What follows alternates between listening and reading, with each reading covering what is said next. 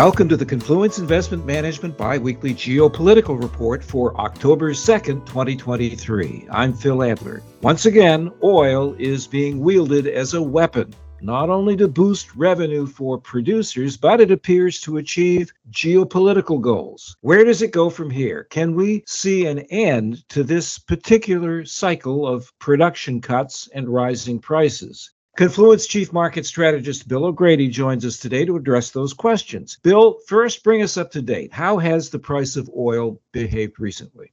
Starting in early July, oil prices have moved steadily higher. In early July, West Texas Intermediate was trading at about $70 per barrel. It rose steadily to $84, pulled back to $78 in August, and since then has moved relentlessly up to the mid-90s per barrel. And what are the reasons for this latest movement in prices?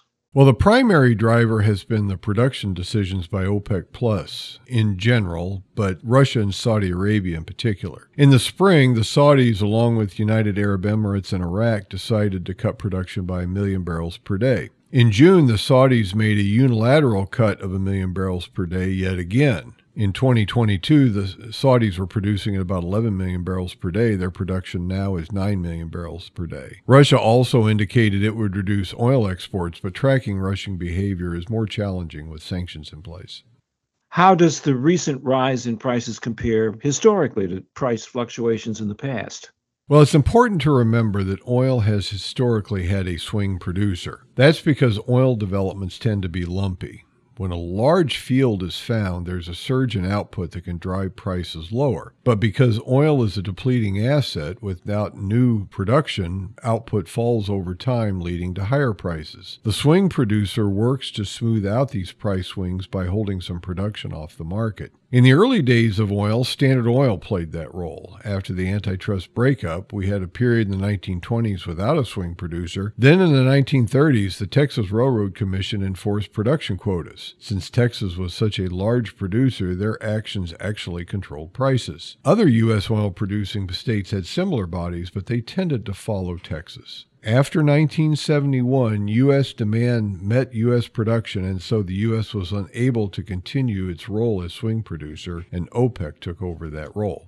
And that changed everything, setting the stage for a new power division. It did. OPEC's first major oil event was the 1973 oil embargo. The direct cause was U.S. support for Israel during the Yom Kippur War. But the OPEC nations were not happy with the Nixon administration, who had closed the gold window, leading to a major drop in the dollar. Since oil was mostly transacted in dollars, the weaker dollar hurt oil producers' purchasing power. Eventually, a deal was struck where the Saudis would agree to maintain dollar pricing, use treasuries as a reserve asset, and in return, the U.S. offered military support. After a major run-up in the oil price in the wake of the Iranian Revolution and the subsequent Iran-Iraq War, OPEC tried to maintain higher prices. But conservation efforts in reaction to high prices, a deep U.S. recession, and the advent of new non-OPEC production, especially in the North Sea, led to reduced demand for OPEC oil. The Saudis aggressively cut output to keep prices up, but by late 1985, they gave up and flooded the market with oil, taking prices from around $30 per barrel to under $10 a barrel. As an aside, T. Boone Pickens made a killing being short oil through this process. The drop in oil severely crimped the hard currency earnings of the Soviet Union and contributed to its downfall. There have been other events, too. In the late 1990s, the Saudis and the Venezuelans engaged in a market share war for the U.S. market, leading to another collapse in price. As shale oil emerged in the last decade, the Saudis tried to undercut that production by boosting output and lowering prices. That effort mostly failed, and to restore prices, the Saudis had to petition the Russians and several former Soviet states to expand the cartel. The current rise in price is not unprecedented, but it should be noted that, like swings in the past, it is deliberate.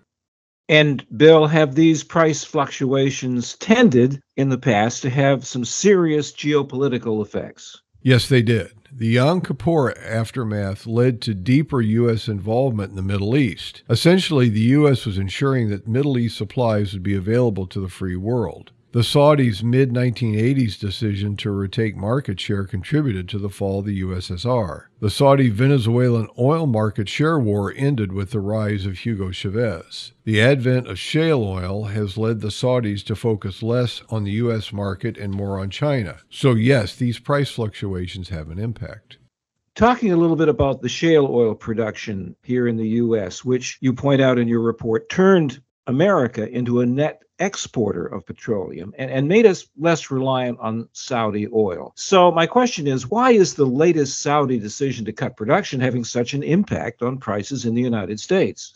Well, that's because the oil market is global. So when the Saudis cut production and boost prices, it encourages U.S. producers to export oil to capture these higher prices. It should be noted that oil wasn't always as globalized as it is now. You might remember Mark Rich, who was a fugitive from U.S. justice because he had the audacity to essentially smuggle oil in the 1970s. The Nixon administration, in a bid to keep gasoline prices low, created a convoluted set of trade controls to keep oil in the U.S. at lower prices. Rich evaded these controls to get more for the oil he controlled. The Ukraine war has led to a massive disruption in global oil markets. So far, the market has remained mostly globalized, but we occasionally hear rumblings about the U.S. restricting exports of oil and related petroleum products in a bid to keep domestic prices lower. Such actions generally don't generate the desired results, as lower prices signal domestic producers to cut output. So as long as oil is a global market, it doesn't matter in terms of price that the U.S. is a net exporter. Bill, do you think OPEC today is a stronger or weaker organization than it was in the past? Well, that's an interesting question. In some respects, it's stronger. Having Russia and the former Soviet states in the cartel expands its market share. But on the other hand, the more members you have in a cartel, the harder it is to generate and enforce production compliance. Fortunately for the Saudis, many OPEC Plus producers have underinvested in their oil industries, and they are struggling to meet production targets. This gives the Saudis more price-setting power. So on balance, I would say that the cartel is stronger. Bill, you suggested in your written report that both Russia and Saudi Arabia might be cutting production now in an attempt to influence the next U.S. election. I think Russia's goals are pretty clear, but what about Saudi Arabia? Why might Saudi Arabia welcome a different presidential administration? Well, now, some of this is just personal. Candidate Biden's comments about making Crown Prince Solomon a pariah hurt the relationship. This is one of the problems with senators becoming presidents. For the most part, senators can say things and rarely does it matter. This tends to train senators to make bold statements. Presidents, on the other hand, must be guarded because their offhand comments can suggest a policy change. Ben Solomon isn't likely to forget what Biden said and thus won't give the administration the benefit of the doubt. On the other hand, it's important to remember that U.S. foreign policy extends beyond administrations. Despite the Saudis' aggressive wooing of President Trump, when the Saudi oil facilities were attacked by the Houthis, the U.S. reaction was to do little. I think this lack of reaction shocked Riyadh, made it clear that the U.S. wanted to reduce its commitments to the Middle East to focus on Russia and China. I think the Saudis believe they will probably be better accepted by a GOP president, but they are also aware that better relations might not make a material difference. You make it clear, Bill, in your written report that Saudi decisions on oil production have historically been tied to U.S. promises of providing security in the Middle East. Can you sketch for us how this has been evident in the past? When President Roosevelt met with Ibn Saud near the end of World War II, the U.S. offered support to the emerging kingdom, but avoided a clear commitment. Even after the Yom Kippur War, the U.S. didn't provide an official security guarantee. About as close as the Saudis got officially was the Carter Doctrine, which said that any attempt by a power to control Middle East oil flows would be met with a U.S. military response. But this was a regional guarantee, not a Saudi-specific one. The actions by the U.S. to protect Saudi Arabia after Iraq invaded Kuwait were the clearest expression of support. That may have been the apex of U.S.-Saudi relations. The fallout from the 9/11 event, where 15 of the 19 hijackers were Saudi nationals, coupled with Islamic activist activity in the kingdom that led Riyadh to ask the U.S. military to base elsewhere, shows the overall deterioration of relations. The U.S. invasion of Iraq over Saudi objections didn't help either. But the advent of shale oil did change everything. The glue that was holding relations together were Saudi oil flows to the U.S. Those flows are now insignificant. Bottom lining it, Saudi Arabia now has good reason, you would say, to distrust American promises of providing security. As we discussed earlier, yes, the U.S. wants to keep oil flowing from the region, but is less interested in maintaining the kingdom. Bill, it seems like U.S. options are limited with the strategic oil reserve already depleted. In your report, you focus on something that's going on right now, Saudi-Israeli normalization talks. Do you think a potential ramp up in Saudi production and an easing of prices may depend on the outcome of these talks between the U.S., Saudi Arabia, and Israel?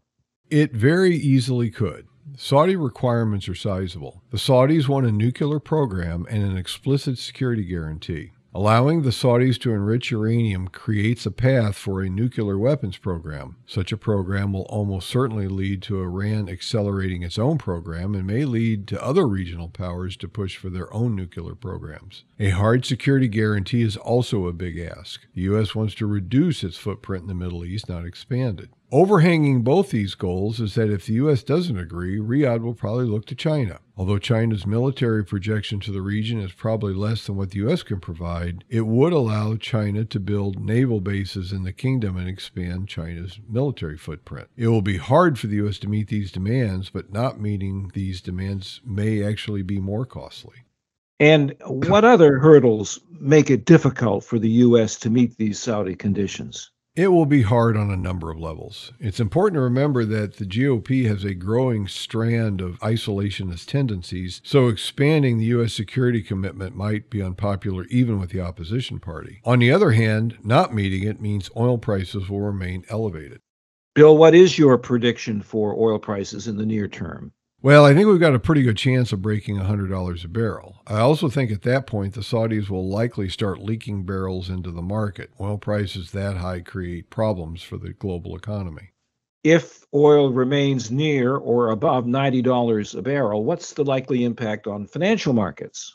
Well, right off the bat, it's bullish for the dollar. We noted in our June 12th report that for years there was an inverse correlation between oil prices and the dollar. A weaker dollar tended to coincide with higher oil prices. That's no longer the case. As U.S. oil production rose due to shale, rising oil prices boost U.S. terms of trade and thus is dollar bullish. Because of this situation, higher oil prices are doubly bad for oil importers. This condition creates a headwind for foreign assets held by U.S. investors. It tends to boost headline inflation, which is bearish for long-duration fixed income as well. And if oil remains near or above $90 a barrel, how might this impact U.S. elections next year? Well, high oil prices, which lead to high gasoline prices, tend to weaken approval ratings for incumbents. Thus, it creates a headwind for the president's re-election campaign. Thank you, Bill. Our discussion today is based upon sources and data believed to be accurate and reliable. Be aware that opinions and forward-looking statements expressed are subject to change without notice, and this information does not constitute a solicitation or an offer to buy or sell any security. Our audio engineer is Dane Stoll. I'm Phil Adler.